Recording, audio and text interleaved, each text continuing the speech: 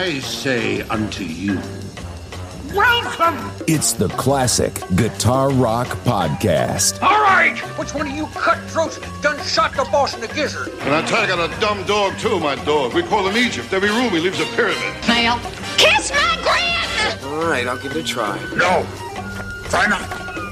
Do or do not. There is no try. I know what you're thinking, punk.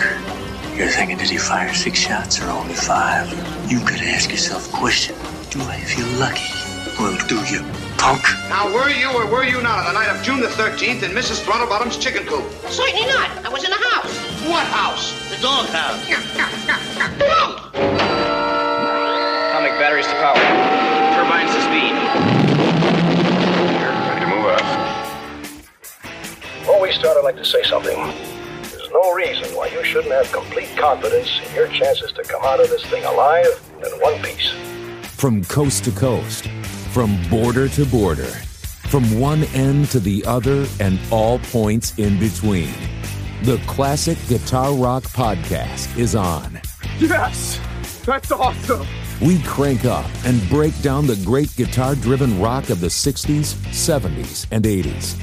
And you are invited to come along. We got a full tank of gas, half a pack of cigarettes, it's dark, and we're wearing sunglasses. Hit it. And now, your host, Jeremy Lunnan. Yeah, we don't know anything about that fella there. Who is he? Where's he coming from? It's time for the Classic Guitar Rock Podcast. Hello, and welcome to the Classic Guitar Rock Podcast. I'm Jeremy, doing a solo episode today.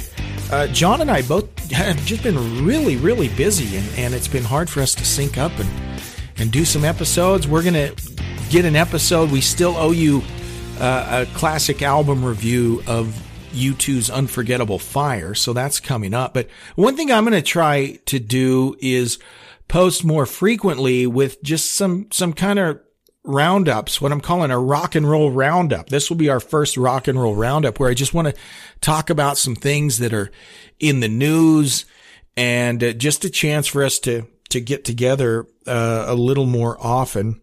Also, just let me give you a heads up right at the beginning. We do have a Patreon.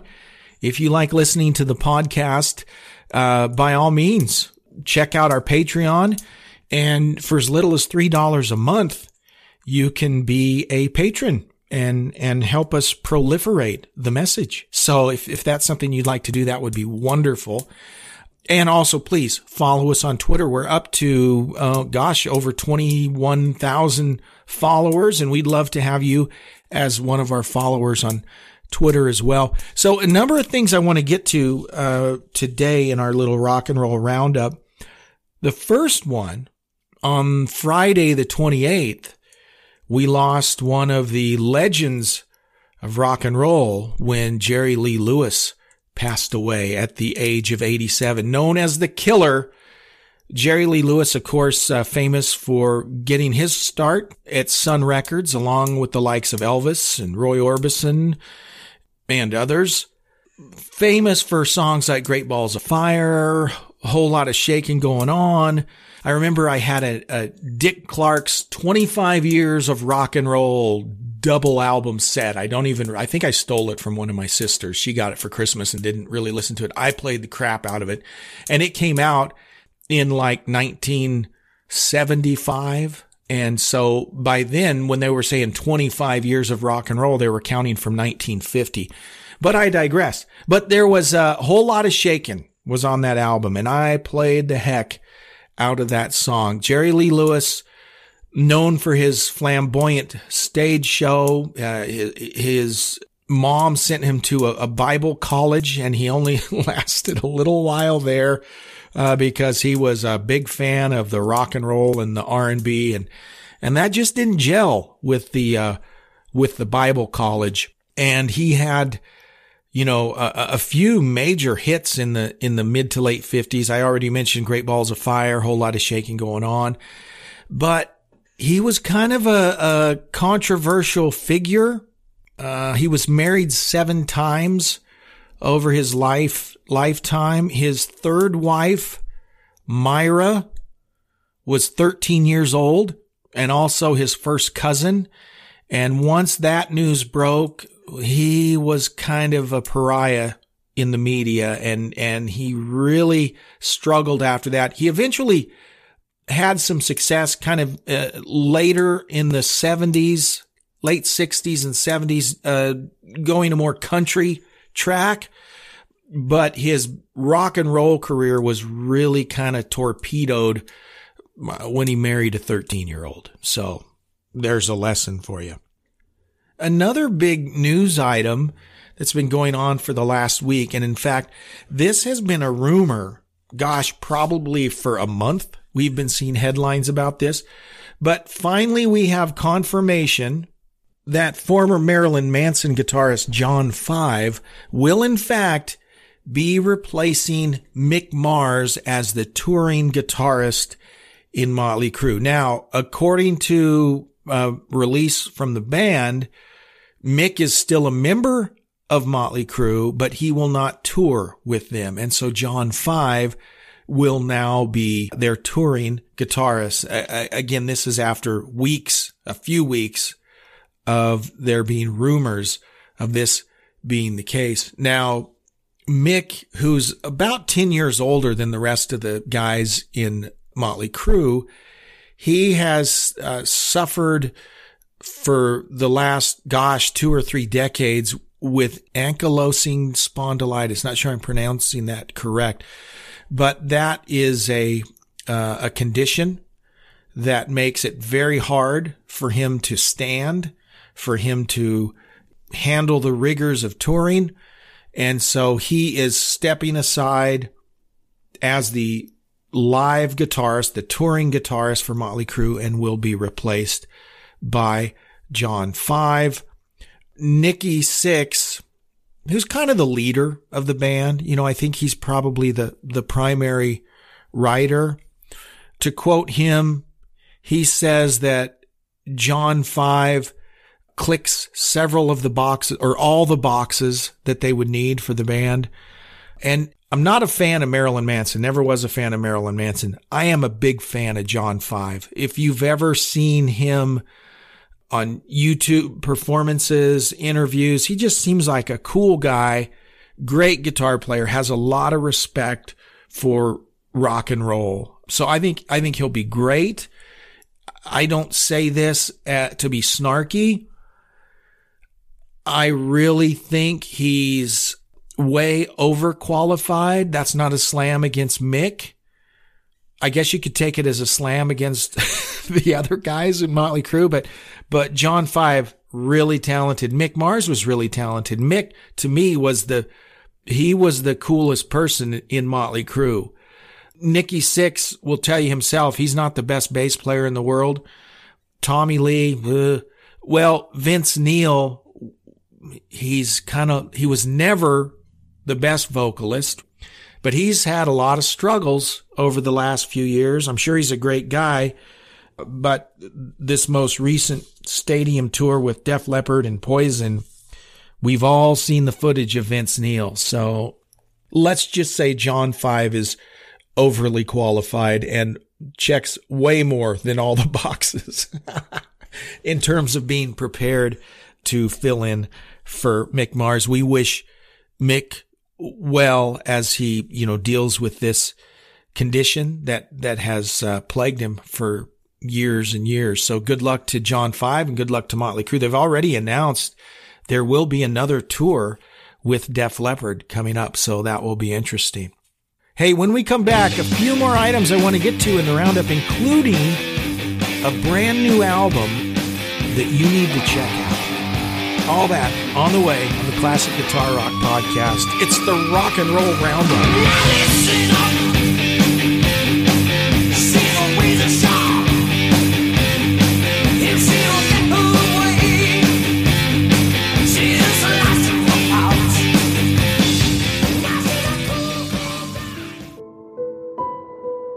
The basement can be a lonely place. Hello? Hello? Is anyone in here? Yet, at the Classic Guitar Rock Podcast, the basement is all that Jeremy and John have. Their wives don't want them geeking out on classic rock in the living room. Can you blame them? But you can help.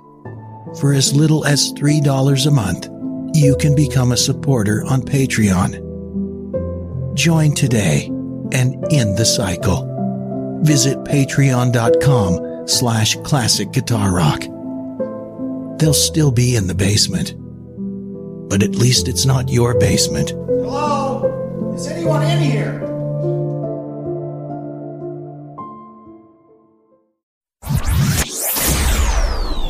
The Classic Guitar Rock Podcast. Please like, subscribe, and share. Hey, welcome back to the Classic Guitar Rock Podcast. It's Jeremy with the Rock and Roll Roundup today. Another item that's been brewing and bubbling and festering, gosh, for the last year or so. I've been seeing things about this. It all started over a year ago when we saw the news about Ross Valory and Steve Smith legal wrangling with Neil Schon and Jonathan Cain of Journey, and Ross and Steve were ultimately fired from the band. Well, news popped up here in the last couple weeks that Steve Perry has now started some legal proceedings against Neil Schon and Jonathan Cain also. And this has to do with, trademark things and all kinds of quote. I'm looking at, I'm actually on the WCSX Detroit's Classic Rock website. This is an article from Eric Bonyas, who's their rock music reporter.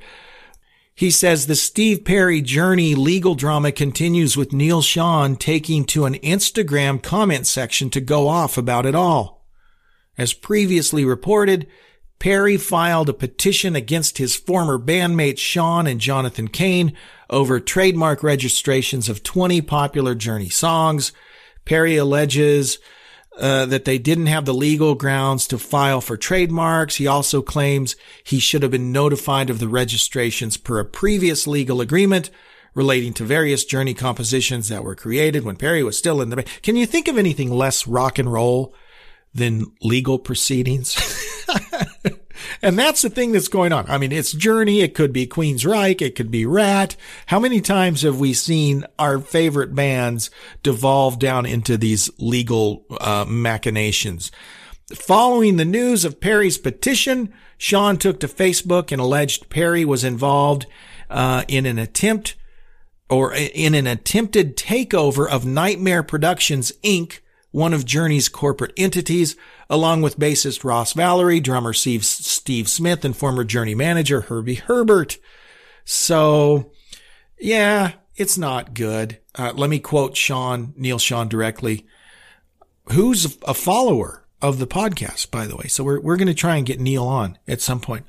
Neil says, quote, 31 years later, when he left for the last time, as there were many before that, he's referring to Perry here, he was at the board of directors meetings as no one thought I was there, but while being represented by my attorney, I was there listening on the line. So it's not true that he was only there through proxy. His voice was heard by myself and all that attended, voting me off the board along with Jonathan Cain. So we've got this legal entity, which includes Steve Perry, Ross Valory, and Steve Smith, who are trying to vote Jonathan Cain and Neil Schon off the board. So it's a big stinking mess. And without getting into the whole history, the whole reason that Journey continued without Steve Perry is he didn't want to tour. And it started out with a back injury that he said he just couldn't tour, but he wouldn't do anything about it, right? And according to Neil and Jonathan, they gave him years to take care of this issue because, Journey was a going concern. They wanted to go out and make records and make money, and Steve just wasn't able to or wasn't willing to do that. And then we saw a succession of new lead singers, all of them very talented. But I mean, hey, there's only one Steve Perry, right? And that's where we are now. So there's still this legal wrangling. If you were to ask the fans, they'd probably all say, I'd love to see Steve Perry come back. It doesn't look like that will ever happen. I don't think he wants to. I'm not sure the other guys want him to based on all the stuff. I got to tell you, I saw Journey in 2016 with Arnell. Awesome. And I'm just being honest. I liked the show better in 2016 than when I saw them on the Frontiers tour. Just saying. I'm not saying Arnell's better. It's not what I'm saying. I'm just saying still a great live band to see, and Arnell does a great job. So just going to throw that out there. So it remains to be seen what's going to happen with Journey. Now, before we talk about this next story, just an observation. There is a proliferation of classic rock media, much of it in the way of podcasts like this one. And we're not a big podcast. Well, we're in the top 2% of podcasts worldwide, but still not a big podcast by any means. Because of that, because there are so many outlets and so many places that classic rock artists can talk and be interviewed, much of the classic rock media is just regurgitating anything that is said anywhere. It becomes a headline. And now I'm guilty of doing this exact thing, but I do want to share this because I think this is interesting. Michael Sweet of Stryper stirred up a little controversy when he said that he believes Stryper deserves a place in the Rock and Roll Hall of Fame as much as any other band. You can debate that back and forth.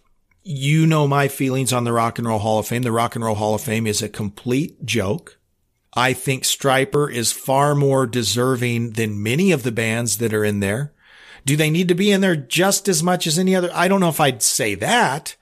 I mean, but I was going to say, does Stryper need to be in there as much as Deep Purple? Well, before I said that, I just had to remember Deep Purple just got in there a few years ago. It's ridiculous. That's why the Rock and Roll Hall of Fame is a piece of crap. Completely. It's a joke. It's garbage. But anyways, Michael Sweet made this statement. I don't know. It's debatable. Do they deserve to be in the Rock and Roll Hall of Fame? Well, they deserve to be in there more than many of the artists that are in there. Now, if it was an actual Rock and Roll Hall of Fame, do they deserve to be in there? I don't know. And I don't get me wrong, I like Stryper. In terms of talent, they're awesome. Great guitar playing, great singing. Here's the problem with Stryper. I personally do not have a problem with this. Many folks do not like the wearing the Christianity on their sleeve. I mean, they're a Christian rock band, right? And a lot of folks have a problem with that. And I think they let their feelings about Christianity or religion or whatever color their view of Stryper as a band, because really they're a good band. And if you put them up against the hair metal bands of the day, talent wise, they're at the top, right? Now you might quibble with their lyrics. They're not cool because they're not singing about, normal rock and roll stuff. But in terms of sheer talent, they absolutely are good enough to be in there. So just kind of interesting to see. And I'm sure that Michael wasn't expecting there to be this brouhaha because he just said, we deserve to be in there as much as any band. Well, a lot of people just have unloaded on him in various posts that I see. Personally, I like Michael. I think Stryper is a good band. Not sure they deserve to be in the Rock and Roll Hall of Fame as much as any band, but definitely more than many that are in there. So just kind of interesting. Every time you see an interview with Michael, he seems like a good guy. The band still sounds really good live. So more power to them, right? And maybe they'll be in there someday. We'll see. Okay. Another thing I want to talk about. You guys know that I am a big Michael Schenker fan. This current tour that he's on right now, I have not seen it live, but I have seen clips from several places. And this is one of the great things about the interwebs, right? About the internets. Man, we can all see video of things. It's just really cool. It's a great time to be a fan. Plus, if you don't want to pay $150 for a concert tickets, right? You can see videos. But I've seen several videos posted of the current Michael Schenker tour. Schenker is playing better than he's played in 2 decades.